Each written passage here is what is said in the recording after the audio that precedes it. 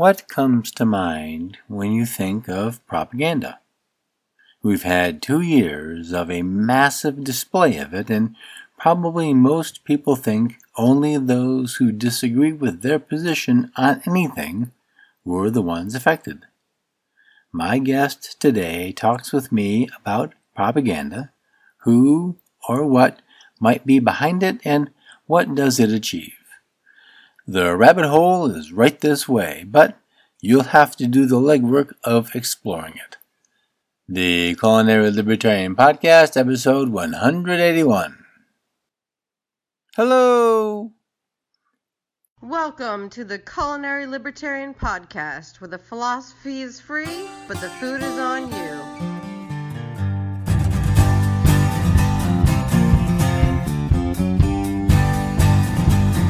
Hello, folks. Dan Reed here, the Culinary Libertarian. Welcome back to the podcast. Happy to have you here. Happy to be here. Barbecue season is coming. That means queuing and grilling and smoking, and all that needs at least one thing: a great thermometer. Check out the selection of instant read digital thermometers at culinarylibertarian.com/cheftemp. For you multitaskers, Chef Temp has a multi-thermometer with Bluetooth capability. Yeah, you can be fixing the vittles inside and still keep an eye on the butts outside. Head over to culinarylibertarian.com/cheftemp and buy a digital thermometer today. Also, works on corned beef. Jim Bovard is my guest today. Jim is a freelance journalist and writes for several publications, both in print and virtual. His career as a writer spans many years, and he's got 10 books to his name. I've invited Jim on to talk about propaganda, and as a writer in D.C., he has had first-hand knowledge and experience with some of that. Good morning, Jim. Thank you for joining me today on the Culinary Libertarian Podcast. Hey, thanks for having me on. I appreciate that. Well, it's my pleasure.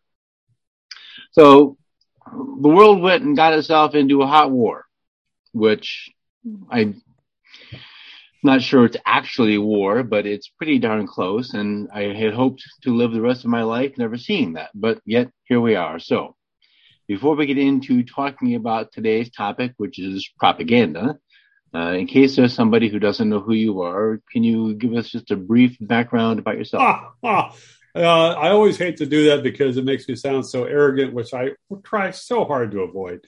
I'm a journalist. I write for a bunch of papers. I'm on the board of contributors for USA Today. I do stuff for New York Post. I do stuff for a number of think tanks, Future Freedom Foundation, Libertarian Institute, Mises Institute, Ron Paul Institute. Written for a lot of places in the past: New York Times, Wall Street Journal, Playboy. Author of 10 books, and So does that suffice? It does indeed. The whole idea of, I think, propaganda as a thing's probably been around since as long as 3 humans have been around. So it's not to Cain do and Abel. Yeah. So I'm not interested in really going through the history of all that because it's kind of probably boring. So I was trying to figure out where so back when you and I are probably similarly aged, and back in high school, we read these government textbooks about World War II propaganda and maybe dropping leaflets from planes. And there was a MASH episode about a bomb which had nothing but leaflets inside, and Surrender, G.I. Joe. I was reading an article that Daniel McAdams, who was the co-host for the Ron Paul Liberty Report and writes other things, he wrote a blog post and wrote this sentence or this phrase, quote, "History started when the media and the war machine government," that's my editorial edition, "history started when they tell you it started.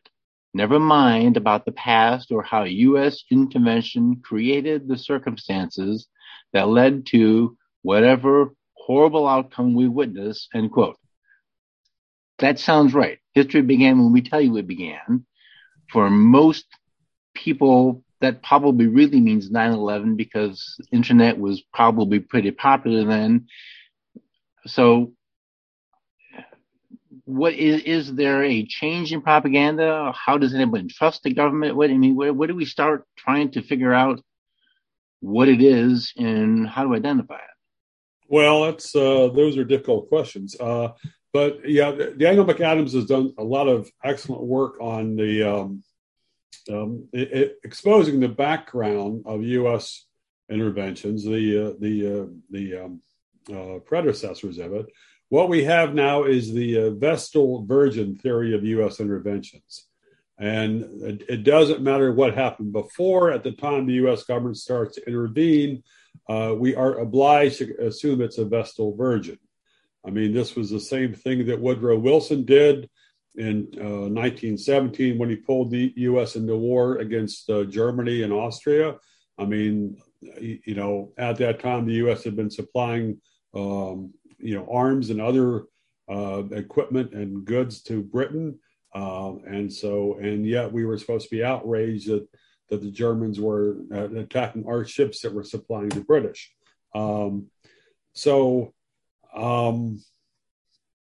It's interesting. A lot of people thought that with the internet, it became there were a lot more information sources, so it would not be so difficult to be able to expose government lies, especially, another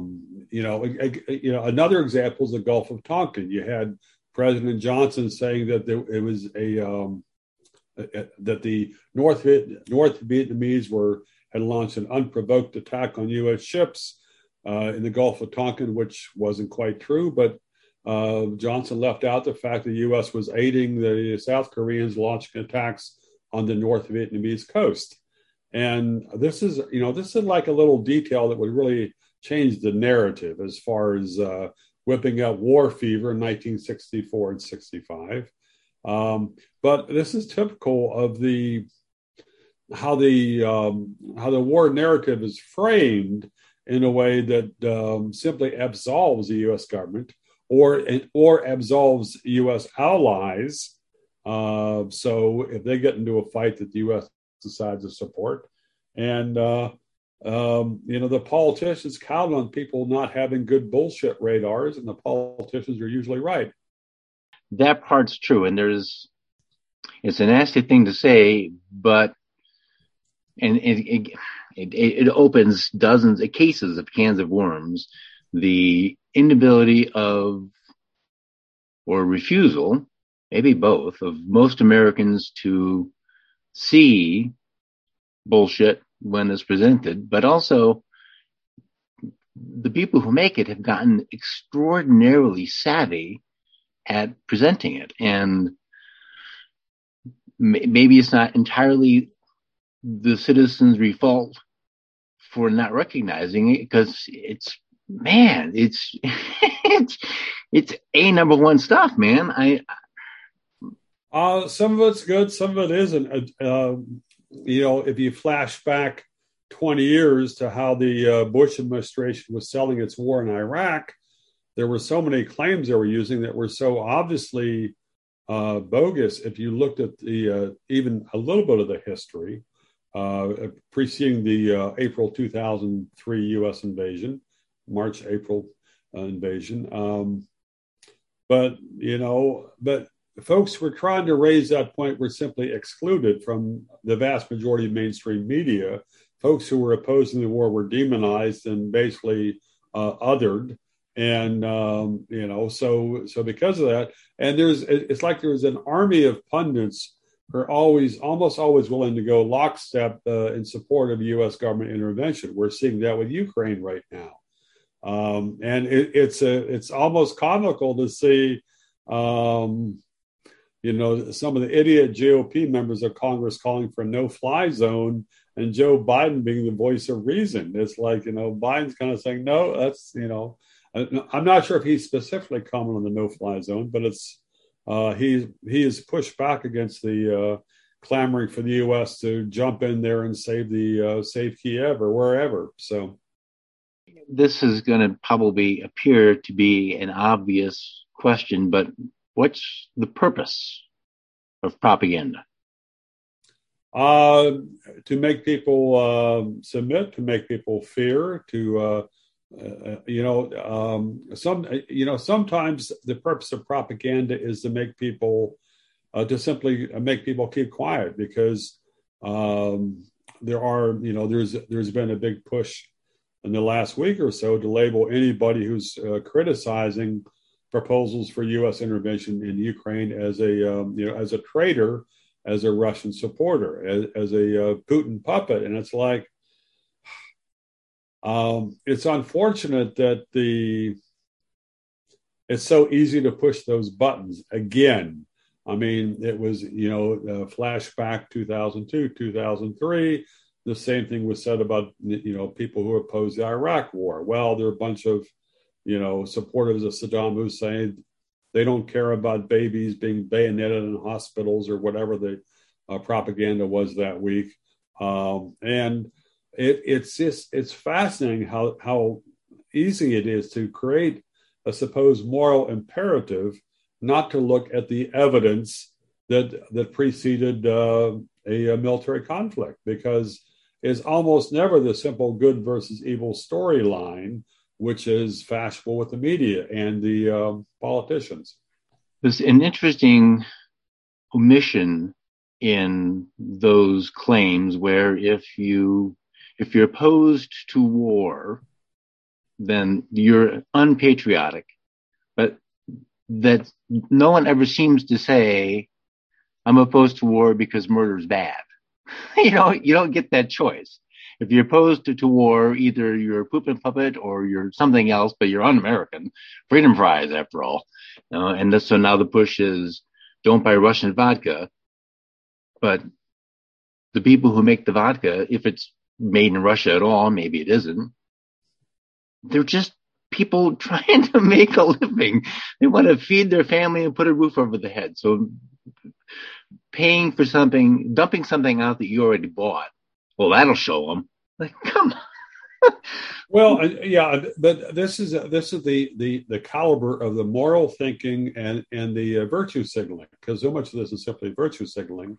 And there was a tweet I did a couple hours ago that talked about the parallel. People were, people like former U.S. ambassadors and stuff like that are saying, first say that Putin is a dictator, and then they say that every Russian is to blame for this. And it's the same storyline we heard with Woodrow Wilson. Wilson brought the U.S. to war. In his address to Congress, he said that the Kaiser is basically a terrible dictator, and we don't blame the German people. Flash forward a year, 2 years later, the U.S. was supporting policies that were starving average Germans, including after the end of after Armistice Day on November 11th, 1918. For 6 months afterwards, the British maintained a blockade on Germany, which increased starvation and caused a lot of horrendous health problems, which the Germans were very bitter about. So,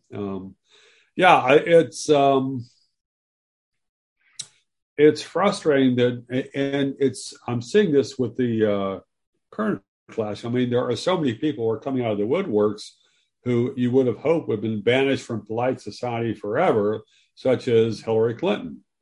I mean, she's out there saying, well, this just proves everything I always said about Putin and Russian intervention. It's like, no, I mean, there are so many folks clinging to the storyline, acting as if Putin's attack on Ukraine vindicates claims that he stole the 2016 U.S. election. It's like, this is bad logic even for politicians.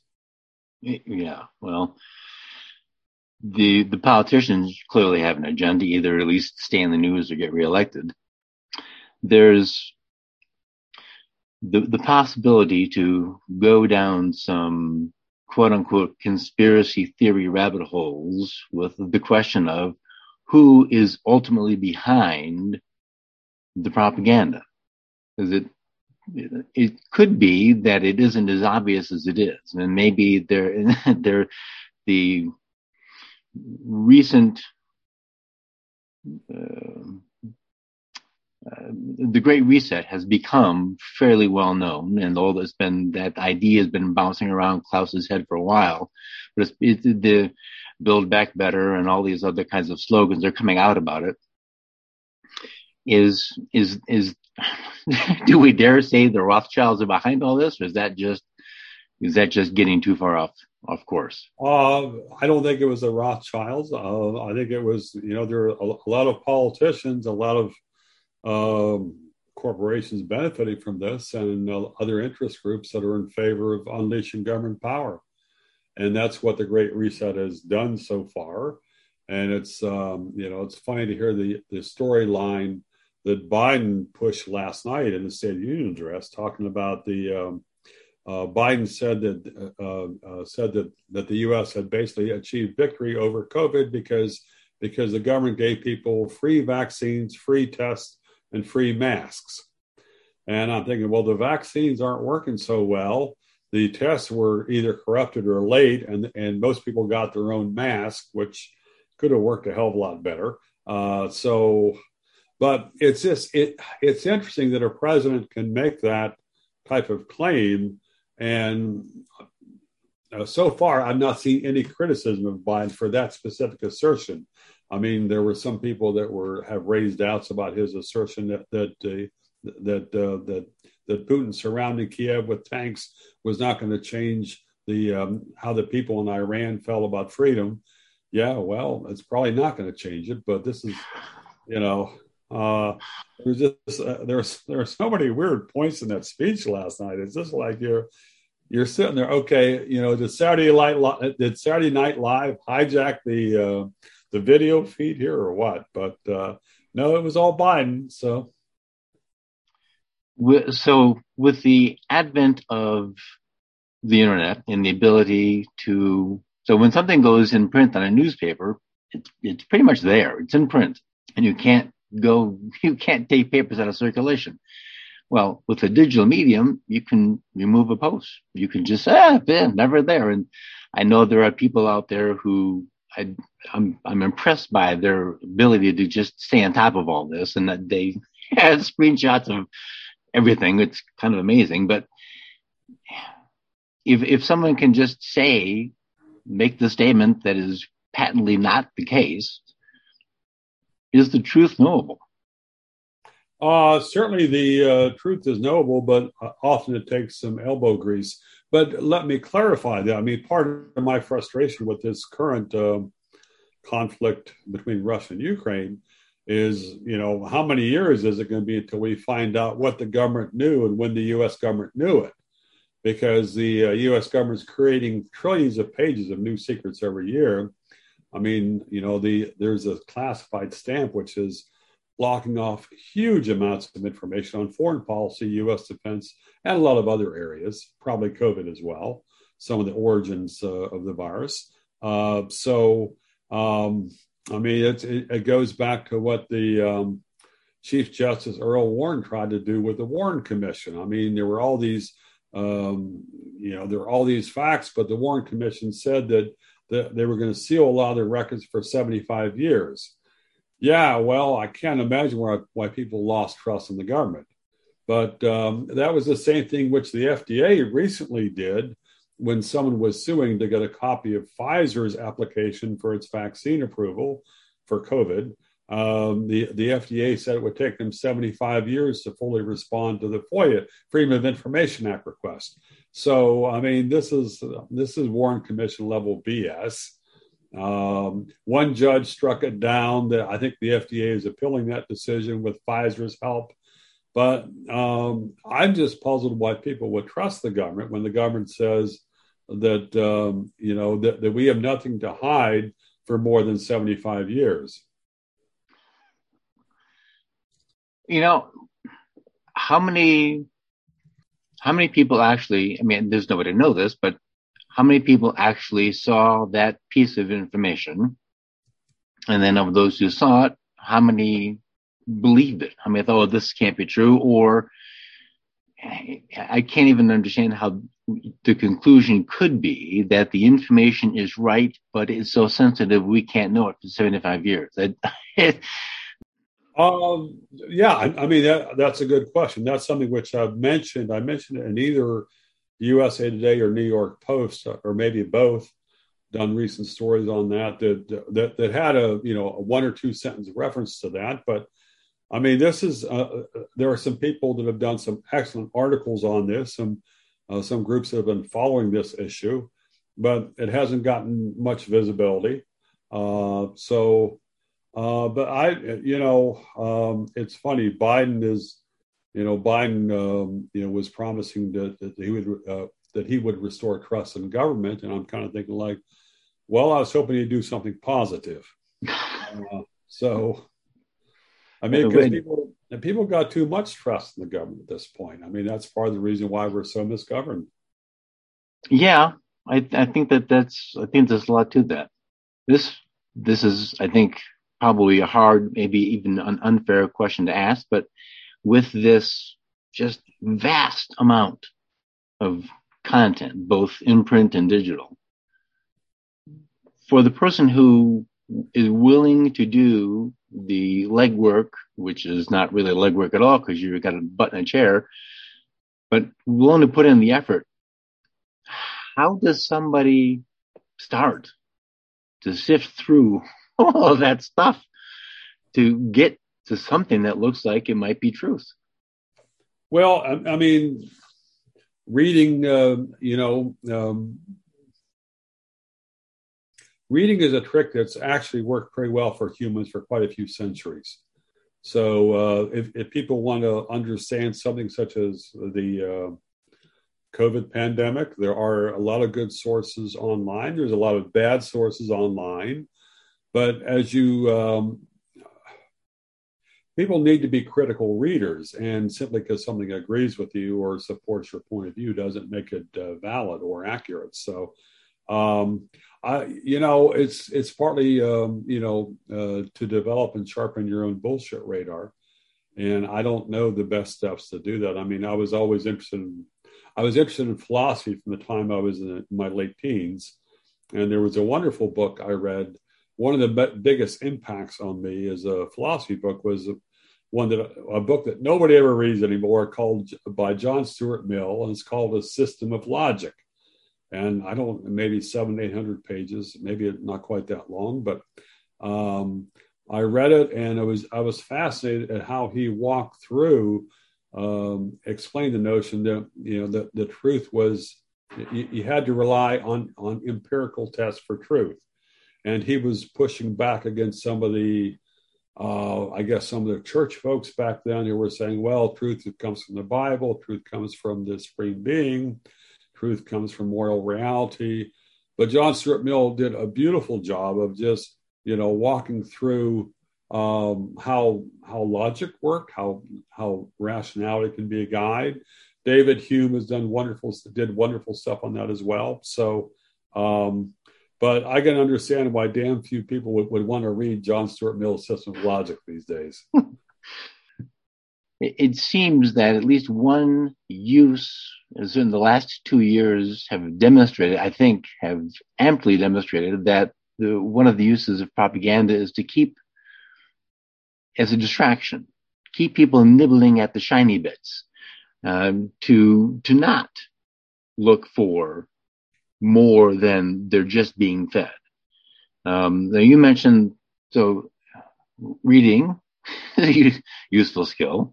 I'm not sure that's really taught anymore. Critical thinking is not taught anymore. I don't know if it ever was in this country. So, I mean, it's sure as hell not something which I got in the classroom. No, I think I had to go to college. I had to seek it out from instructors at college who, not on a classroom level, on a teacher to student level. I mean, I sought it out and I got it. Sure. Okay. But it wasn't available it was available, but you had to know to ask for it. It wasn't just presented in any classroom. A sense of history, which also we don't have.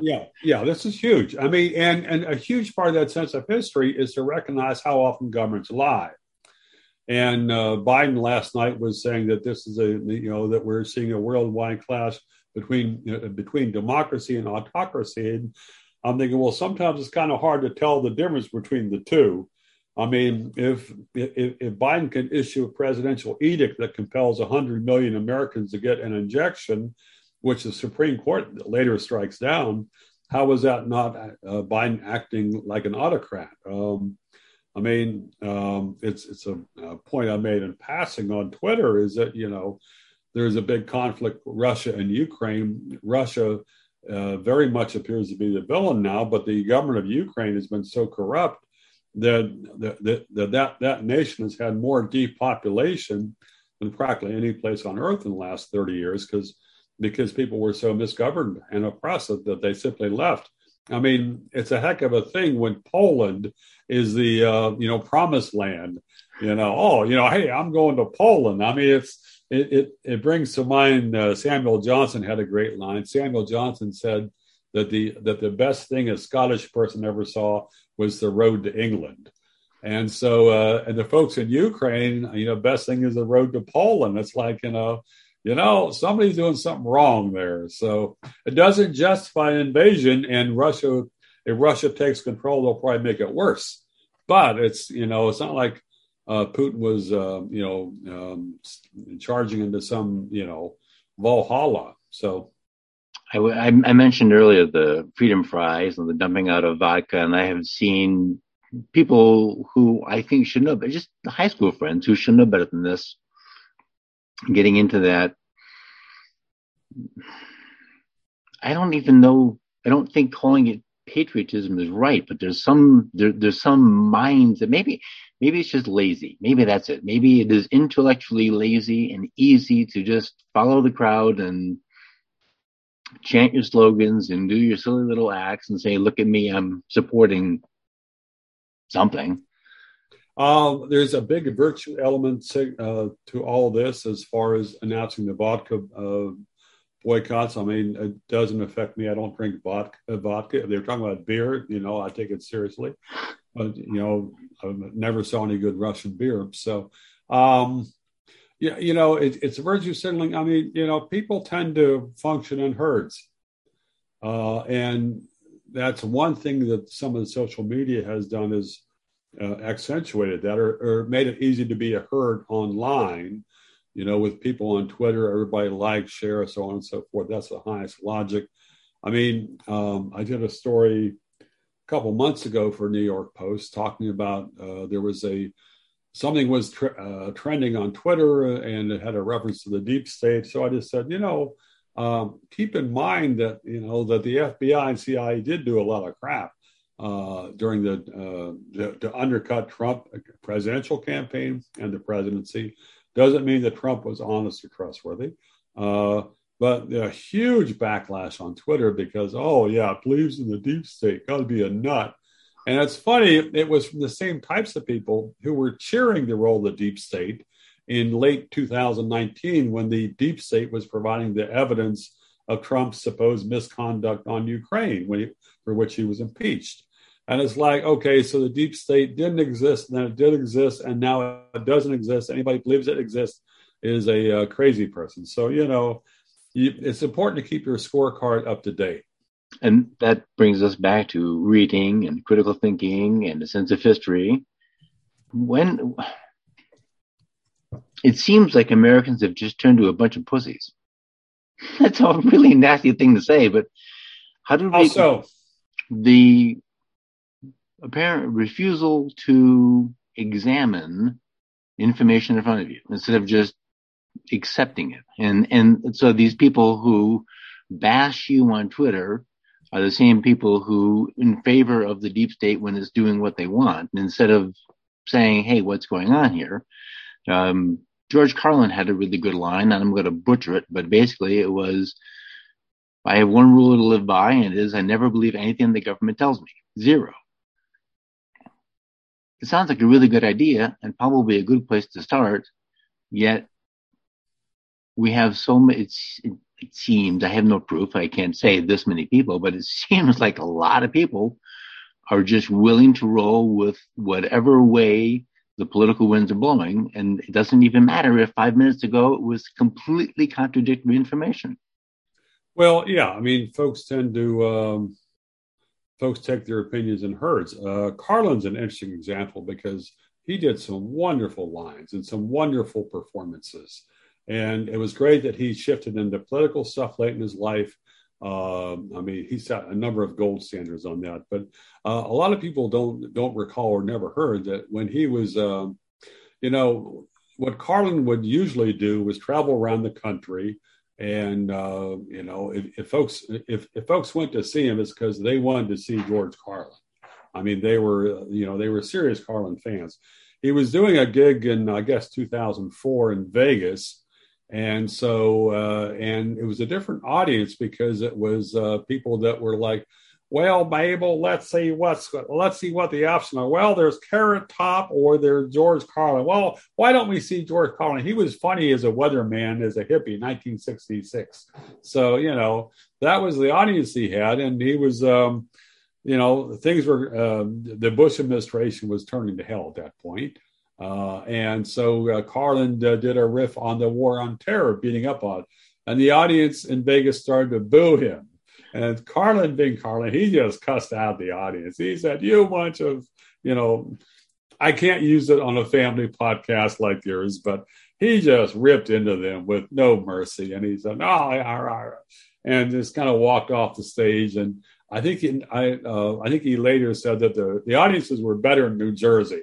So it's like, damn, you're talking about the ultimate insult.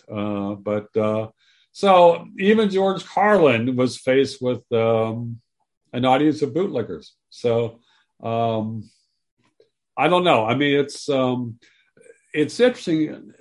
Let's, I'm not disagreeing, but let's flash back 55 years. We're at 1966, 1967, still a lot of support for the Vietnam War, even though there was a lot of evidence at that point that the war was bullshit and that the Johnson administration was lying, that McNamara was lying, and yet it was very unpatriotic to say that in public. I mean, I was a Boy Scout in the late 1960s, and, there was if memory serves, being obedient was one of the 12 Scout laws.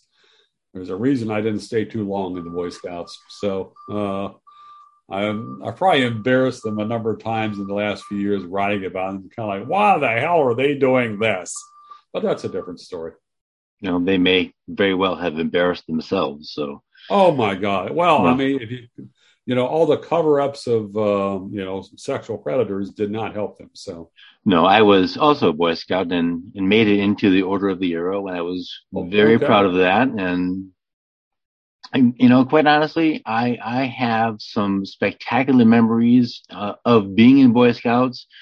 Learning a lot of things like you were supposed to do. I had some really good times at summer camp. I was on staff. I'm saddened to see it has become what it has become. Yes. I think for a while it served a very vital and useful function for a lot of young men, a lot of young boys who needed some direction, who needed what really, frankly, discipline and order. Yeah, well, I mean, there were a lot of benefits I got from that. I mean, something which I learned was that minor hardships were a transaction cost for great adventures. And okay, so you were cold, you were wet, you maybe missed a meal or two, maybe you had a bloody nose, but you had a great weekend. You were out hiking and camping and doing things. You're out doing whitewater canoe racing, all kinds. There are a lot of skills which I learned. I went to a jamboree out in Idaho in 1969, and that was where I learned that I did not like marching with 30,000 people. So it's kind of like, I was kind of like, okay, so why am I here? So, but a lot of great adults, a lot of and some good friends from there. So, right. As we move forward in I was listening to Ron Paul this morning, and I give Ron Paul more credence than I give myself for having any sense of what's going on in the world. Now, he seems to be of the opinion, and maybe I misheard him, that maybe not too much is going to be made of this in the next couple of weeks. And I think anybody with with a reasonable brain will say, let's hope everything ends in a couple of weeks. Let's, let speaking and diplomacy, if that even exists anymore, do its job. And let's stop with the bullets and the bombs and all that stuff. In between that time, and when the next thing happens, whenever the next thing is, how is there something you can? This is you have 1 minute. No, I'm kidding. But how do people begin to learn more than just going and reading history books from 50 years ago, which is valuable, and knowing that Woodrow Wilson was a tool? How do people discern with all the stuff that's coming through their Facebook page? Well, Facebook is bad. All the stuff on the internet. How do they sort through all of this with any sense of purpose and say, okay, this is wrong, this is wrong, this is wrong, this is wrong. Oh, this might be right. How do they know? Well, it helps to start out with a North Star. To start out having an appreciation for individual freedom and the value of peace between individuals and the peace between nations. Once those are your baseline, that's something which can give you a paradigm or lens to interpret what's happening elsewhere. If the politicians are saying that it's necessary to have a lockdown to prohibit anybody from going outside their house for the next 6 months, because it's an emergency. If you appreciate individual freedom and you have some awareness how politicians lie through their teeth, you'll recognize this is probably bullshit. Unfortunately, there are a lot of people cheering for it. It's interesting. One of Biden's first actions was to issue a edict saying that you had to wear a mask on federal property. So one thing I do, I enjoy hiking out on some of the trails nearby here. And I was out hiking on the C&O Canal towpath after that. And I had a number of people screaming at me because I was walking outside far away from them, not wearing a mask. And it's like, and it wasn't simply the people were far enough away that there was no risk of contagion to them from me not wearing a mask. It was the idea of disobedience. It was as if anyone who failed to submit place everybody else in mortal danger. And it's almost like you're going back to ancient times where people felt they had to stone the heretic to death or else God would punish the entire society. And that's some of the mindset which we've gotten to. There are a lot of good websites and sources and kind of dissident opinions which people can tap. Like if you're looking for information on the war in Ukraine, Russia, Ukraine, antiwar.com, FFF.org, Libertarian Institute, Mises. Some of the newspapers have done some good stuff on this as well. There's some magazines that have criticized it. So and I think that there's starting to be that some of the gatekeepers are starting to permit a little bit of skepticism, kind of like, the hell is going on here? So, but I thought the same about the push to Iraq war in late 2002, and I was wrong. So, I think the main purpose, one, because I know you've written about this, I've read some of your articles about it. You've also been on the receiving end of this, the little article about the guy, the kid on the one side of you on the airplane, and the Ranger or something of the Air Force guy on the other side. Yeah, that was flying to Dallas on the day or two after inauguration 2005. So I ended up being caught in the middle seat because my previous flight had been canceled because of snow, and middle seat. And I was, on one side, I had a 13, 14-year-old well-fed little boy who was from the same town that George W. Bush claimed he was from it. And the other side was an Air Force sergeant, I think. And so, that's a long story. But yeah, I had some guy screaming at me the whole way, like, don't believe what this guy says. He's, basically saying I was a traitor or whatever the hell he said. And I'm just thinking, there's a reason I avoid middle seats. Well, it was a fun read, and I'll put a link to that article on today's show notes page, which is culinarilibertarian.com/181. Let's take a moment out for a word from Jake about his Tasting Anarchy podcast.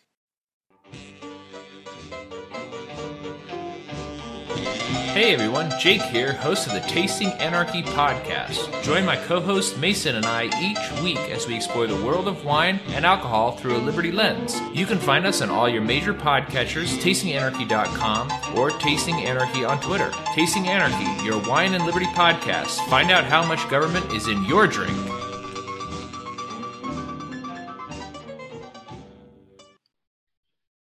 All right. I want to move into a sort of a short answer part of the show, which has nothing to do with propaganda, but it's kind of a little bit of a fun. Of the 5 flavors, bitter, salty, sweet, sour, and umami, which one is your favorite?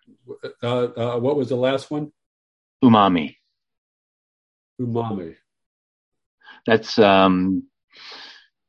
it's like a mushroom naturalish flavor. Yeah. Okay. Well, let's count that one out. So salty was one of the options.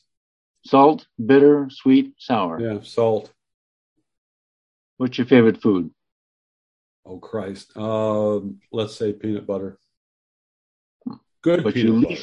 Good peanut butter. Well, and for people who saying, well, whatever, there is a spectacular difference between just the peanut butter and just the really good stuff. Yeah. Yes. Go ahead. There was a brand, Arrowhead Mills, used to make great peanut butter, but I don't think that they make it anymore. That's too bad. All the good stuff seems to be taken away. Well, yeah. I mean, the peanut butter is about the only thing which I make an effort to buy at Whole Foods, because they've got very good store brand peanut butter at a very good price, and it's salted, so that's good. What's your least favorite food? Oh hell, there's about 300. Let's just say sushi, because that'll make me sound high toned. What sound do you love? The sound of a beer bottle opening. What sound do you hate? Let me see. The sound of a notification on my cell phone. What gets you excited? Hey, I'm trying to keep this high toned. Let's just say really good comedy. What turns you off? Bad comedy. This question is specifically for you. What is the best cigar? Well, you're asking the wrong guy, because see, there are 2 different standards. I mean, I enjoy beer, but the difference between a good beer and a really good beer and a lame beer is $1 a bottle. The difference between a cheap cigar and a really good cigar is $20 a cigar. So I've been very careful to never develop good taste in cigars. Basically, what I do is, go to some of the online outlets and say, okay, can I get something for $1 a cigar? And I know it's not going to be very good. I mean, I don't, I'm only doing one a day or so, so it's not like, it's not like I'm chain smoking cigars.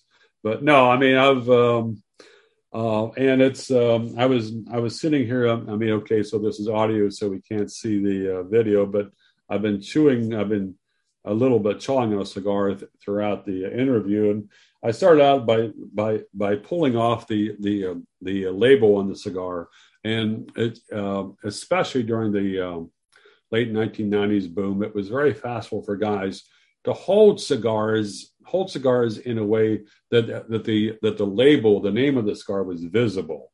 I mean, it was sort of like some bimbo waving a big cheap diamond ring.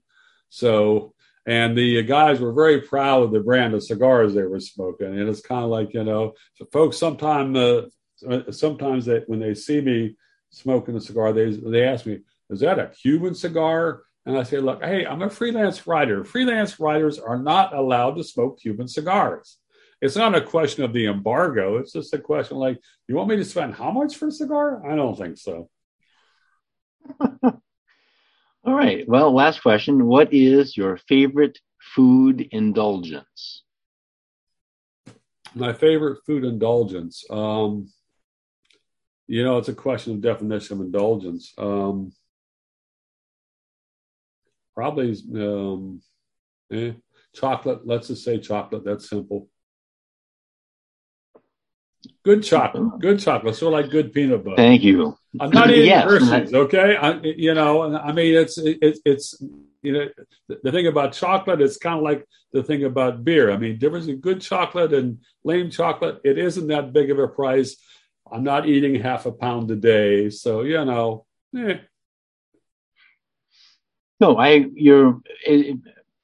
you are correct both on the cigars and the beer and the peanut butter and the chocolate. There's fine. There's also not fine at all, ever.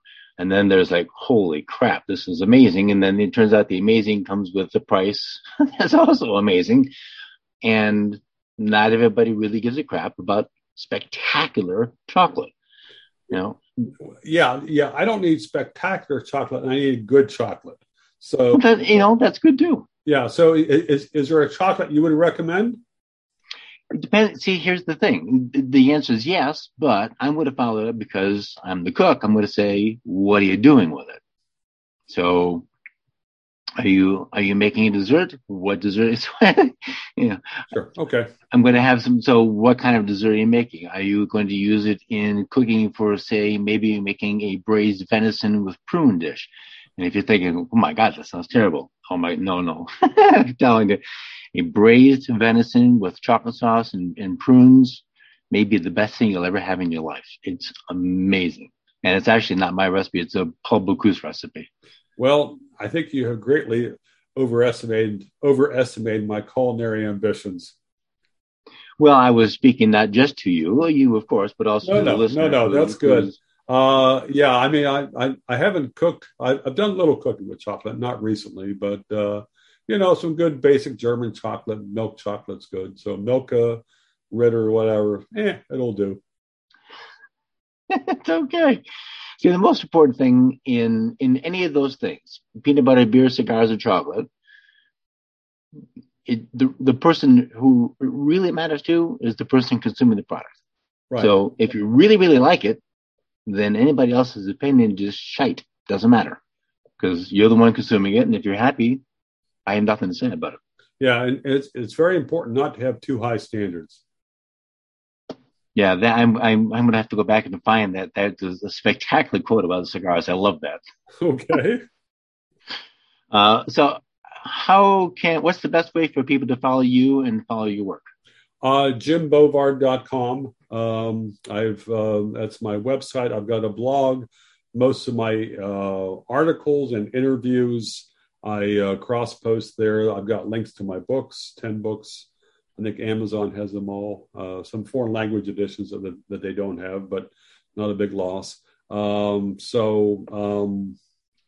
write for a bunch of different places. But links are at the website. So. And also, you mentioned you're active on Twitter. Oh yeah, thank you. I mean, I'm glad one of us has an active brain. On Twitter, I'm Jim Bovard. It's Bovard, but that'll be on the screen. So yeah, well, I also put links to. So I'll put a link to your webpage and your Twitter account, and I'll put a link to. Amazon should have a page just for your books, and I'll put a link to that too. Right. Hey, well, thanks so much for having me on. My pleasure. All right, folks, that's going to do it. I'll add the link to Jim's site, his Twitter handle, and the Amazon page for his books on today's show notes page, culinarylibertarian.com/181. After the interview, I noticed an omission in our talk about propaganda. The error is mine, and that error is not mentioning the real information that goes unmentioned. Yemen is a prime example of a humanitarian crisis very underreported. Now, I know some people will be offering their own editions, yelling at the radio right now, and there are many.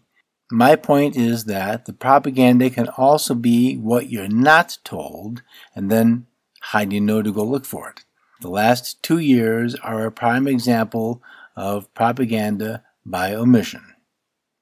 Pick up your copy of my cookbook, Cooking for Comfort, on Amazon, or check out the reader-submitted photos from dishes they've made on culinarylibertarian.com/cookingforcomfort and use the purchase link there. Thank you for listening. I appreciate your time. If you like the show, I invite you to support it. There are several ways you can do that on culinarylibertarian.com/support. Please rate and review the show on your favorite podcatcher and leave a rating and a review. Next week, I'm doing the second episode on the Escoffier La Guide Culinaire Cooking. Have a good week, and I'll see you soon.